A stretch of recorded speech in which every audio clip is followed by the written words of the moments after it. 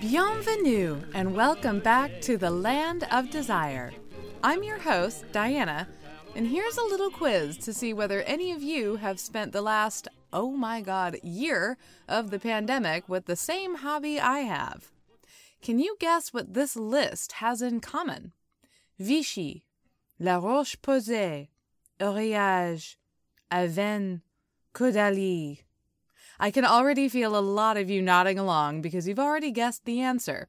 Yeah, I wear sweatpants all day, every day, and I haven't worn makeup since March 2020, but my skincare is glamorous, darlings. I am absolutely babying my face.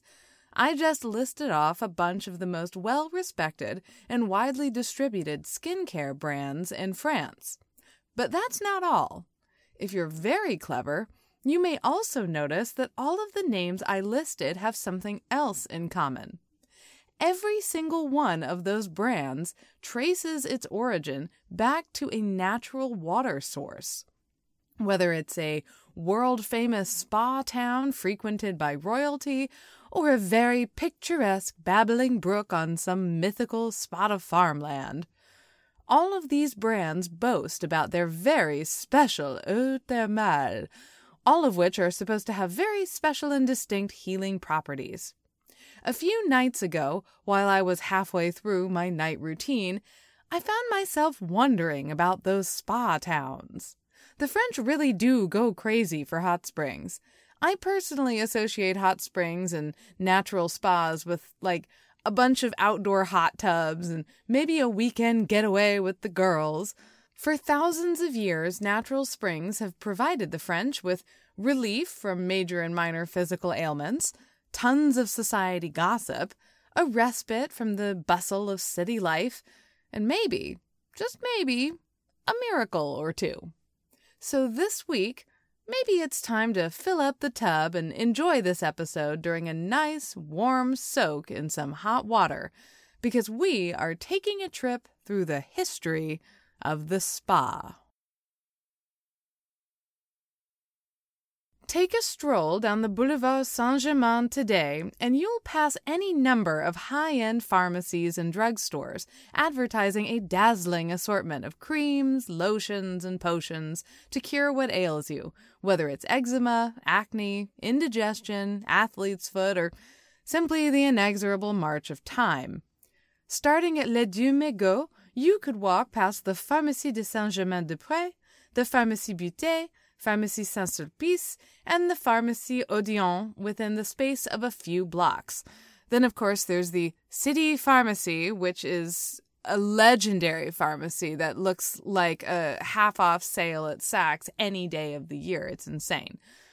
But continue on a few more feet, and you'll encounter a different sort of dispensary altogether, the most ancient source of medicine in the city of Paris.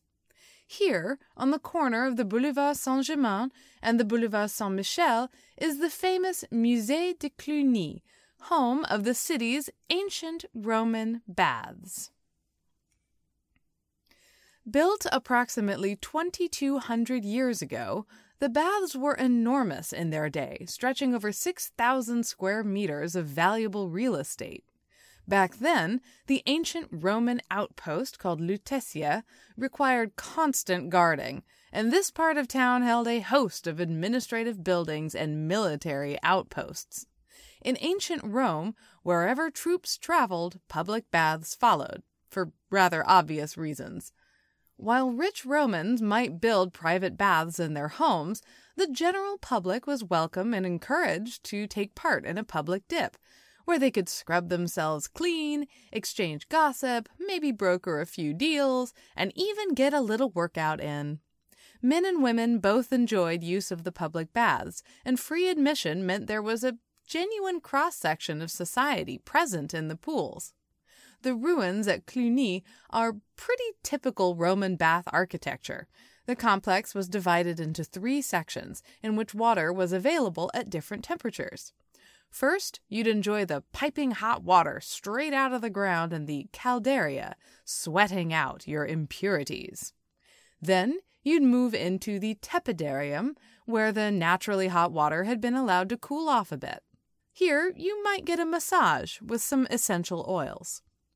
Finally, you'd step into the frigidarium, which is exactly what you think. A nippy environment to close the pores and finish off your day before going into the locker rooms to pick up your clothes.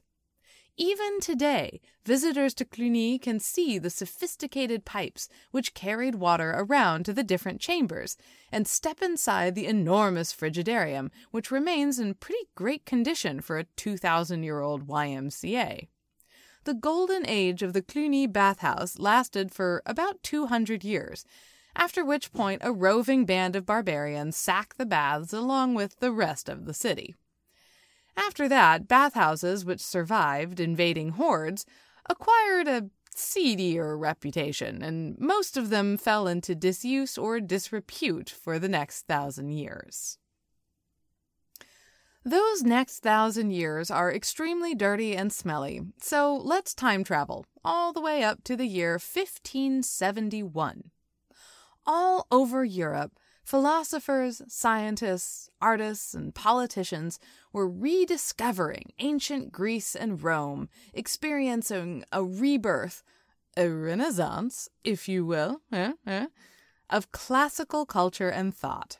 Early scientists had developed a bunch of very early lab equipment, and they were always excited when they came up with new ideas about how to use it. At some point early on in the Renaissance, someone thought it might be a good idea to figure out just what exactly was in natural spring water. After all, some natural waters smell like rotten eggs. Some of them made you feel sick when you drank it, and some of it had a special color.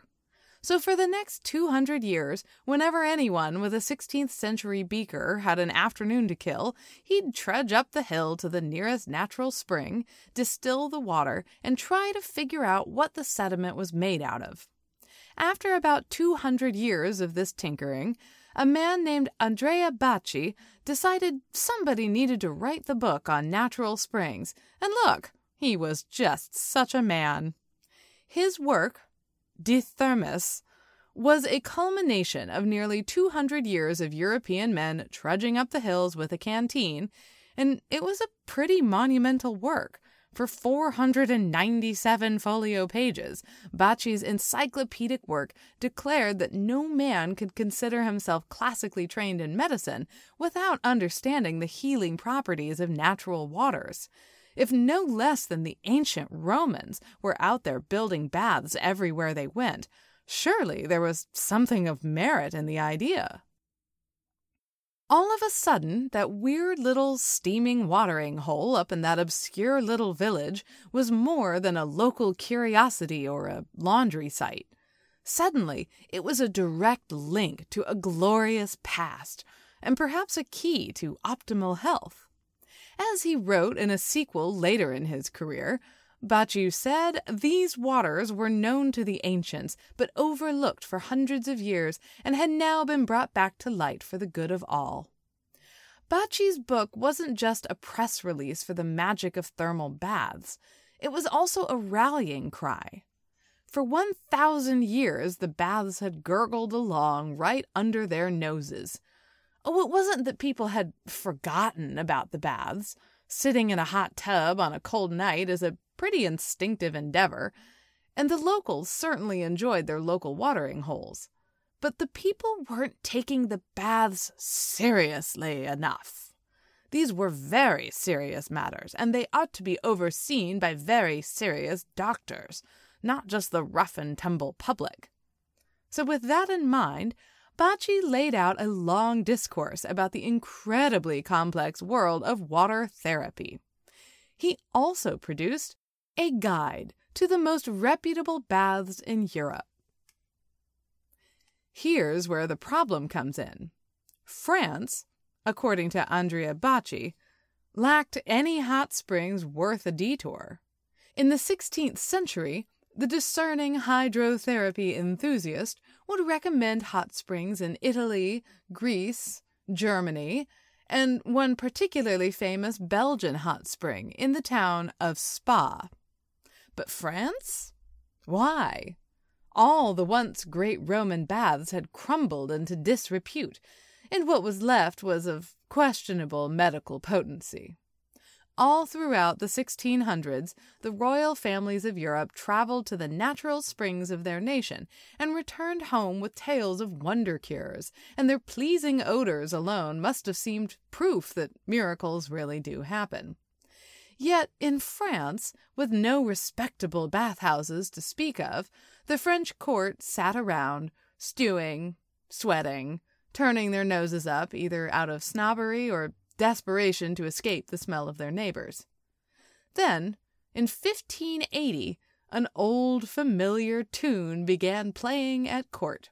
The King and Queen of France had yet to produce an heir. What France may have lacked in deluxe spas, she made up for with her number of quack doctors.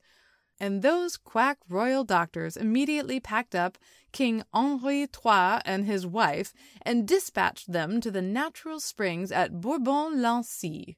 It was the first great spa day of the French nation. Kind of. The thing is, in 1580, Bourbon-Lancy was a noble, ancient pile of rubble.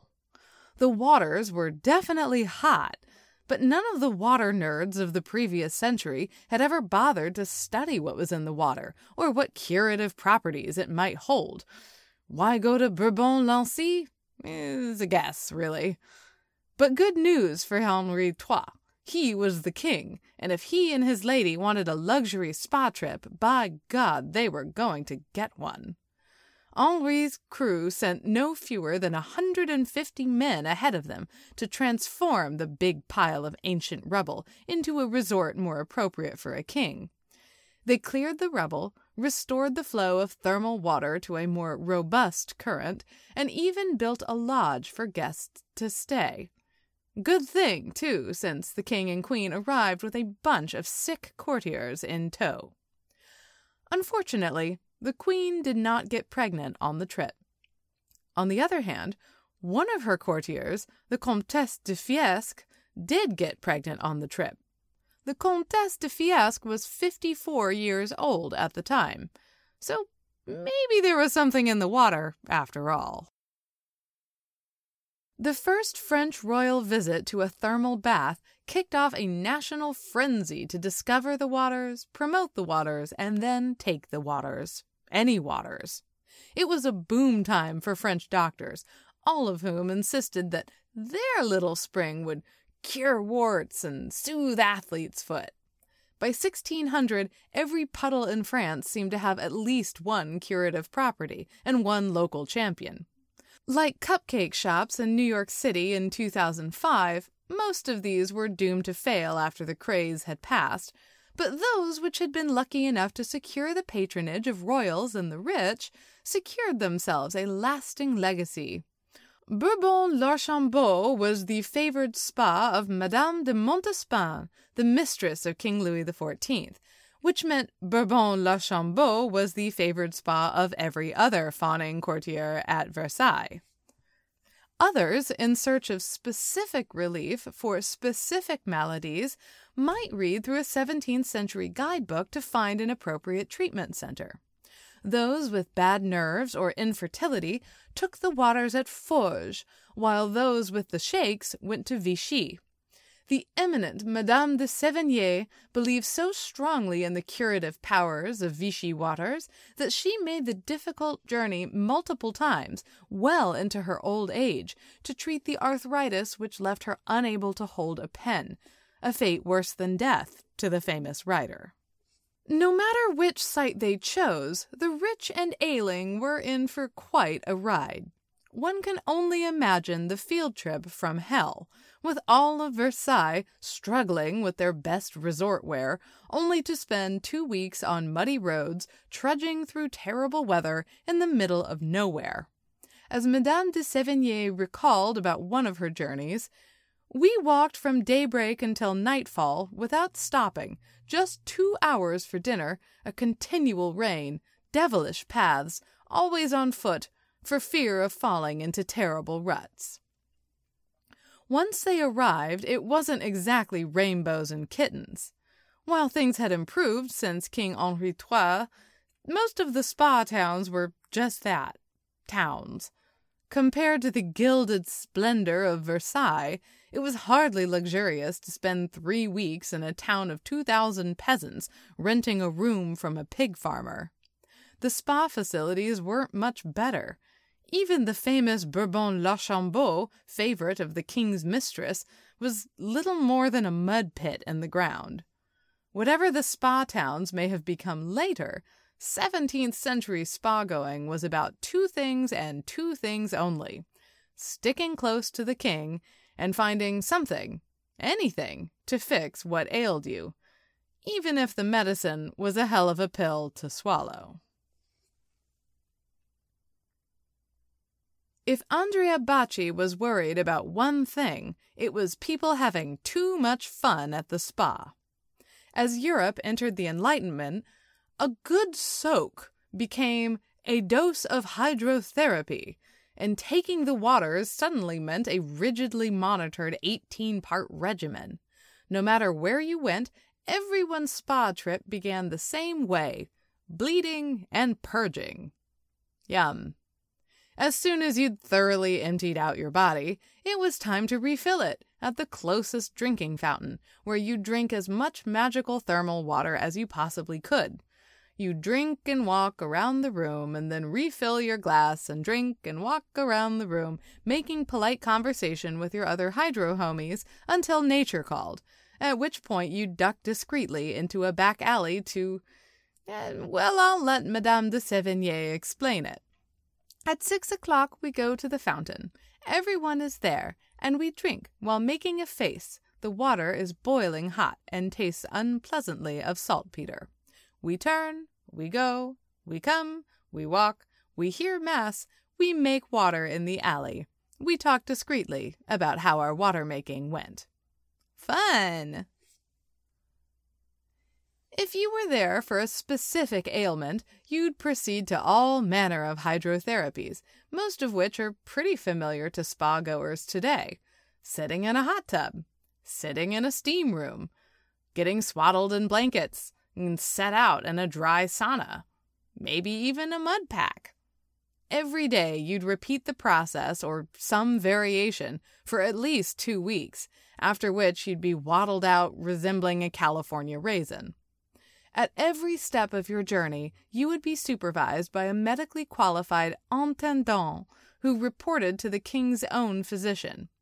Working alongside the intendant was the baigneur, a.k.a. the fun police, who made sure everybody wore their modesty gowns, intervened whenever he saw horseplay, and kicked out any riffraff. When you weren't soaking, steaming, or sweating, you were eating a light, boring lunch and enjoying quiet card games and conversation before having another light, boring dinner and going to bed by 10 p.m. If you're struggling to imagine the court of Versailles going to bed by 10 p.m., I don't blame you. But on the other hand, perhaps for the perpetually hungover and gouty courtier, it might have been a nice break. Whatever else may have happened, you emerged after 2 weeks feeling well-rested, well-moisturized, with some fresh country air in your lungs. No wonder everyone sang the praises of the spa doctors upon their return to the big city. And praise was not all they brought back. By the end of the 17th century, the nobles began bringing back the water itself, a prelude to the distribution networks to come and the new wave of spa mania which would sweep the nation. If the cheerleaders of the 17th century spa towns were doctors, the 18th century cheerleaders were hotel owners. With every body of hot water in France getting marketed to the rich, each enterprising up-and-coming spa had to set itself apart. Instead of writing about the specific curative properties of their water, hotel owners, town mayors, other enterprising locals would describe the charming sentiments of their village.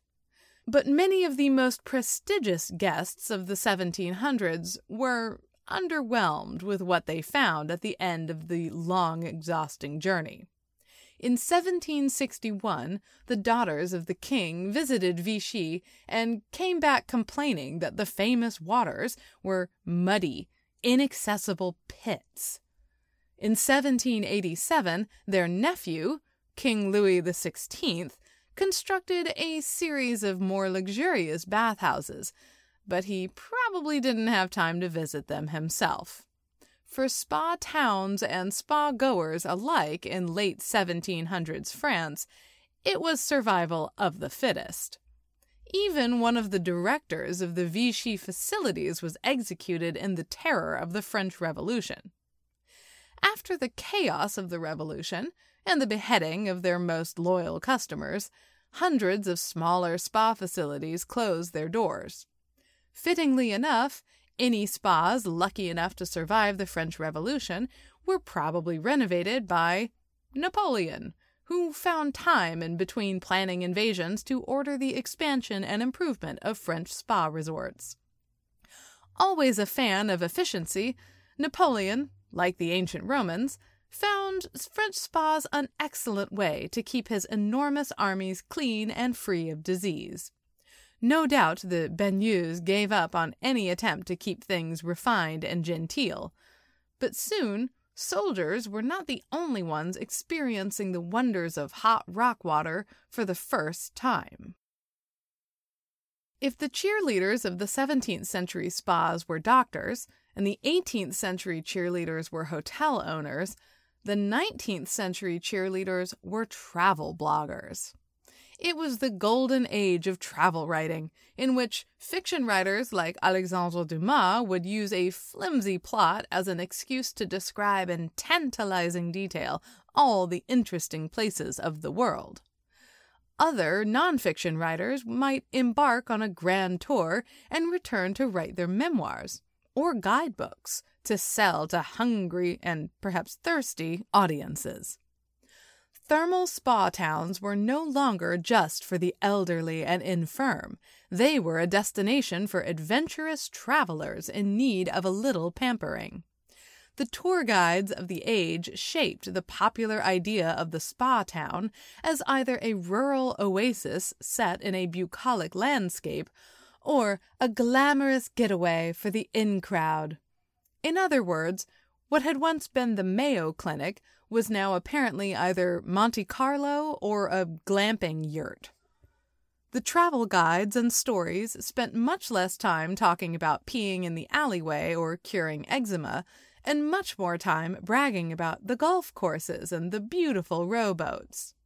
Where Madame de Sévigné may have taken a brisk after-dinner stroll, now French men and women found themselves playing a hearty game of tennis.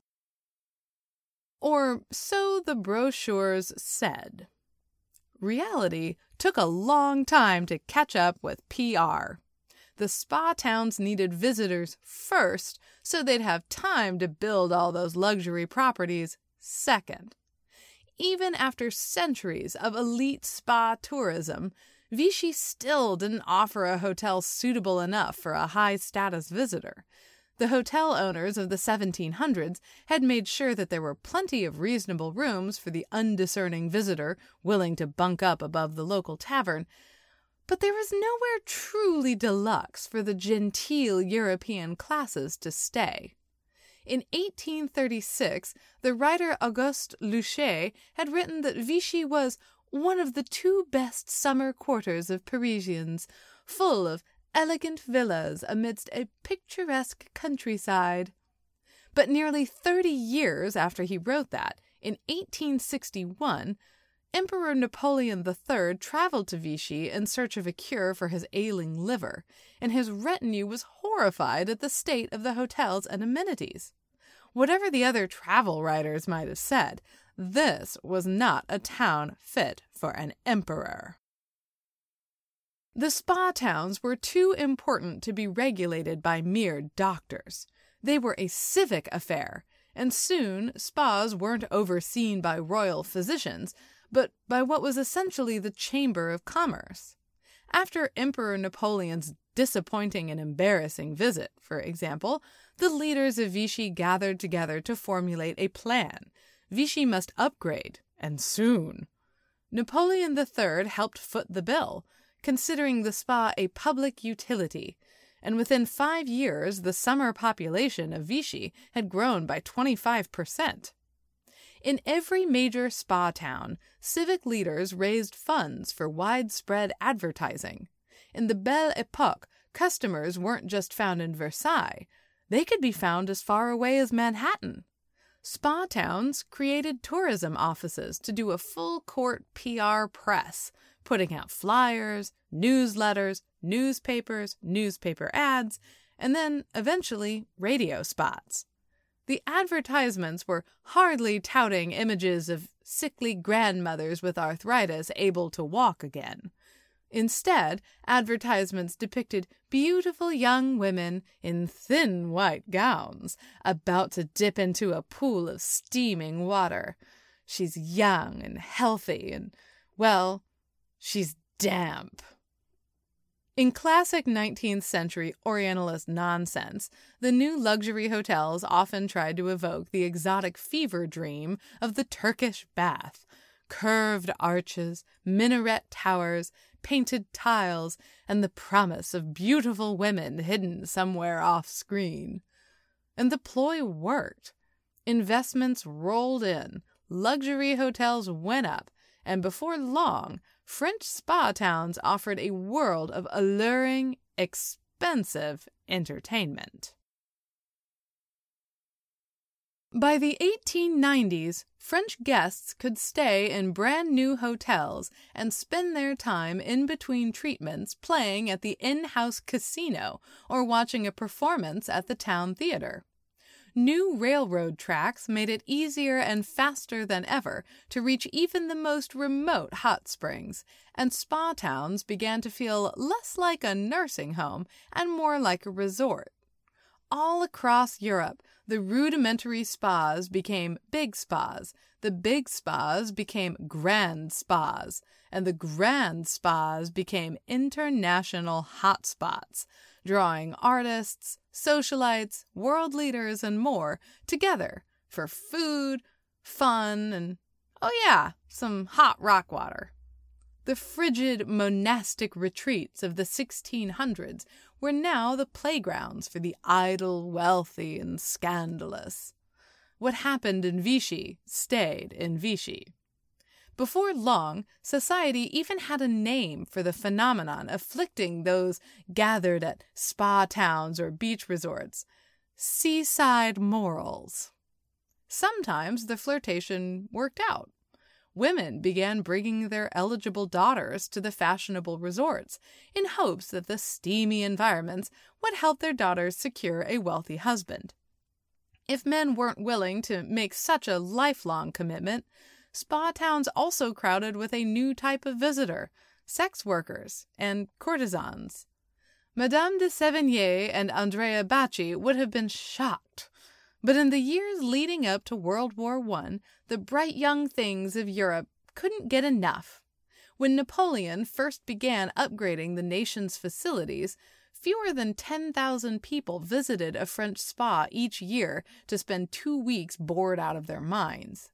By the end of that same century, nearly 1 million people trekked out to the oases of entertainment for thrills, theater, and maybe, if time allowed for it, a little water therapy. By the dawn of the 20th century, French spa resorts were the geese that laid golden eggs. They simply could not fail to turn a profit year after year, decade after decade. By 1900, French spas employed 500,000 people, generated 300 million francs of revenue, and entertained anyone who was anyone. Long gone were the days when a dozen exhausted courtiers would spend a quiet week or two in a mud hut. With the completion of the railroads making travel easier than ever, an unprecedented type of tourist arrived: the middle class. The entire middle class, it may have seemed, because from 1900 to 1930, the number of annual visitors to Vichy alone doubled. Conditions only grew more crowded by the end of the 1920s. French military officials were granted 6-month sabbaticals after 10 years of service, so the thousands of men who had enlisted during World War I and stuck around afterwards all began qualifying for a little R&R at the same time. Another social earthquake arrived in 1936 with the introduction of paid vacation. If you listen to episode 26, Hitler in Paris, you'll remember that state-subsidized vacations were all the rage in Europe in the 1930s and 40s. The French government arranged for standardized hotel prices, rail packages, and chartered group tours. Within the year, tens of thousands of French workers used their new benefits to visit a thermal spa. Business was booming. But the party was almost over. France's grand spas had committed the unforgivable offense. They'd let poor people in. The same railroads which ferried the middle classes to the spas were now ferrying the upper classes away towards new hotspots like Saint-Tropez and Biarritz. As discussed in episode 31, Le Train Bleu offered the rich and idle a pampered pathway to the Côte d'Azur. But more importantly, it offered exclusivity. No need to worry about running into a colonial officer or a soldier in the spa, or, God forbid, an office worker. No. The hotels at Cannes were grand, glitzy, and extremely inaccessible. But that wasn't the only contributing factor to the decline of the grand European spas. If French resorts were entering a new age, so was French medicine. As we learned last month, Louis Pasteur had just revolutionized the way that French people thought about hygiene. So many of the mysterious ailments which had sent desperate travelers to thermal waters for 300 years could now be treated with effective techniques by any respectable physician across the country. Pasteur himself was actually a fan of water therapy, so long as it was performed the old-fashioned way, that is to say, under the watchful eye of a trained doctor. For 100 years, water therapy had been undergoing this process of demedicalization. Suddenly, the process reversed itself. French patients seeking serious relief skipped out on the luxury hotels, and they headed to new, scientifically minded medical spas. By the end of the 1930s, fewer than 1 in 5 spa visitors were actually there to seek treatment for an ailment. So if the management had been a little savvier, they might have recognized this as an existential threat. Entertainment and glamour are passing whimsies. They're doomed to instability. But suffering? Suffering is forever. As long as thermal spas catered to the unwell, there would always be a dependable trickle of customers making a pilgrimage every year. But the grand spas of the 1930s were now one big party, and that party was about to end. In 1940, France fell to the invading German army. As Nazis streamed into the French capital, the national government packed up and hit the road, and after a few weeks, the administration settled in none other than the spa town of Vichy. There were a few good reasons for this. Vichy was a quick, easy train ride away from Paris, but still far enough away that it was outside German territory. Vichy's status as a spa town meant there were thousands and thousands of hotel rooms available to house the officials and bureaucrats pouring off the getaway trains. As a luxury resort, Vichy also offered every modern technology that you might need to run a government. Phone lines, telegraph lines, central heating, and, needless to say, good plumbing. For locals, 1940 felt like an invasion of its own. The population of Vichy swelled from 30,000 to 130,000, with the original residents squeezed out by their own disgraced leadership. Locals would distinguish between the Vichysois, victims of the war like everyone else, and the Vichyists, who served the shameful administration during the next 4 years. After the German collapse in 1944, the Vichyists pulled up stake again, leaving Vichy behind, stripped bare, desolate, barely functional. The formerly glamorous spa town was now a byword for national shame, and the locals set about erasing any traces of the Vichy regime from their city streets and record-keeping. But the biggest threat to Vichy, and every other French spa town, actually came from within. In 1958, the French national health insurance system dramatically reduced its subsidies for medically prescribed thermal spa cures. In the modern world, patients sought relief from doctors, pills, creams, and surgeries, not hot rock water. The elites had moved on to the Côte d'Azur, the middle class were recovering from wartime devastation, and medical patients were now steered towards their local doctor's office. The savviest French spas knew they had to innovate if they were going to survive. And the solution, so to speak, was right in front of them the whole time. You'll remember that aristocratic ladies shipped bottled thermal water to their homes as early as the 17th century. By the early 20th century, during the golden age of spa tourism, bottled water took on a new life of its own. Part souvenir, part diffusion line, bottles of thermal water allowed you to bring home a memory of a great trip, a visual signifier to your social circle that you'd taken the waters, or a cheap way to pretend that you'd taken the waters, even if you'd never left city limits. By the 1930s, even when spas were packed with throngs of tourists, bottled thermal water yielded as much profit as the tourists did. In the post-war economy, bottled water transformed from a side hustle to a lifeline. The French love their water in bottles. Between World War II and today, the French population grew 60%, but the French consumption of bottled water grew 2,350%. That is a long story unto itself involving complicated water law, and don't worry, I am not going to go into it.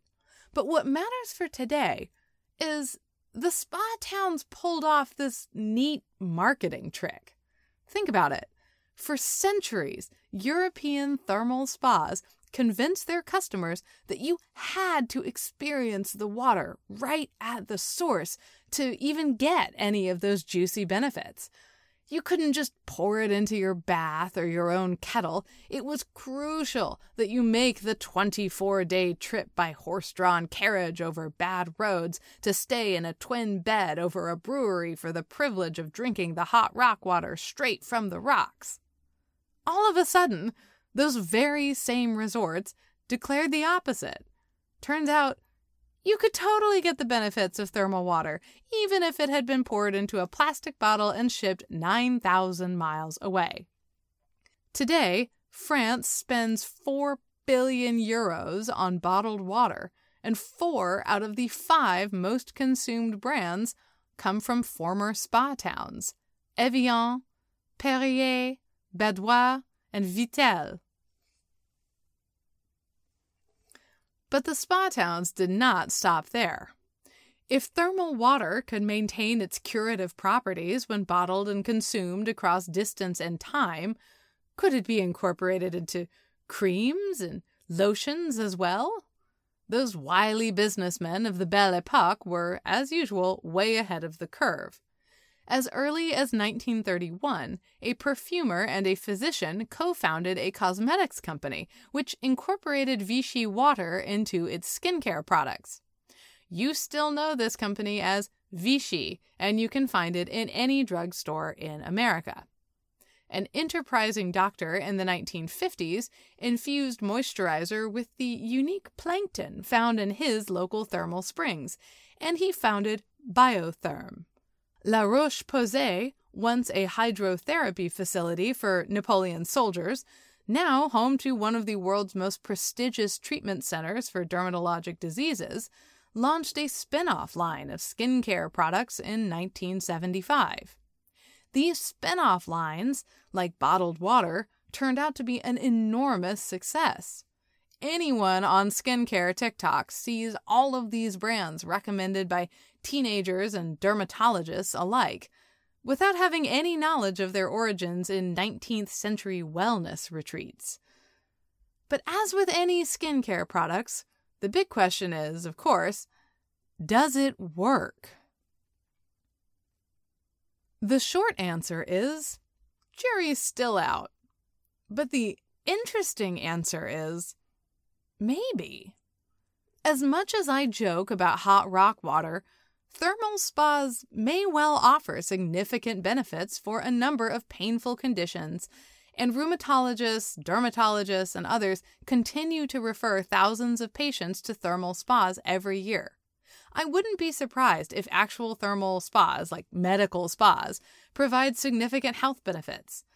But just as with bottled water, what happens when that thermal water is mixed into a moisturizer and shipped to me here in California? Most of the peer-reviewed publications out there about thermal water skincare products were funded by the thermal water companies, so take it with a sip of salty water. In the meantime, it's a gentle, fun step in a skincare routine. It's pretty harmless, so sales have been through the roof over the past year of quarantine. And that includes my house, where I have a can of Avène thermal water that I spray on my face in hopes that it'll get my rosacea to chill out. I have no idea if it works, but I do know this. Avène has the most ridiculous origin story of any skincare brand, and I must share it with you to close out today's episode.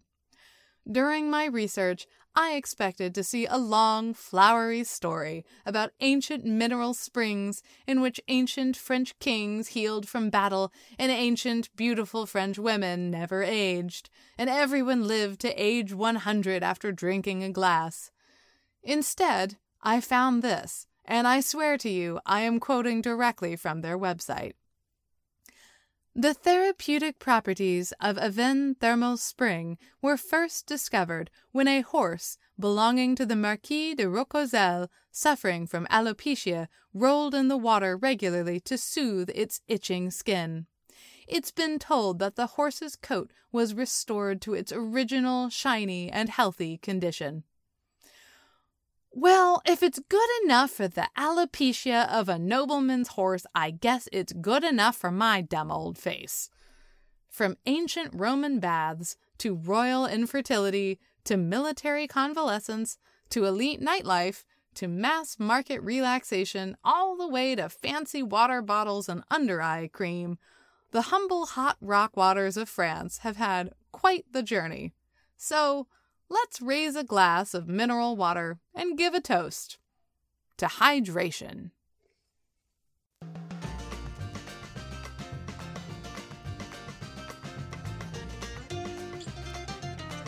Thanks for listening to The Land of Desire. Make sure to sign up for the show's newsletter at thelandofdesire.substack.com. I'll be sending out this month's update on Friday, so there's still time. You can also follow the show on Twitter or Instagram, which is honestly the easiest way to say hi. I would like to send a thank you and an apology to anyone who has emailed me in, the last few months, maybe more, I don't know, I'm sorry. It has been a very, very, very, very, very busy quarter between my job and this show and a lot of other personal things. Something had to give, and my personal inbox definitely ended up being that thing. So I apologize if I have not responded to your email, but I hope that you know I appreciate you writing it. Thank you to everyone who listened to today's episode. And until next time, au revoir!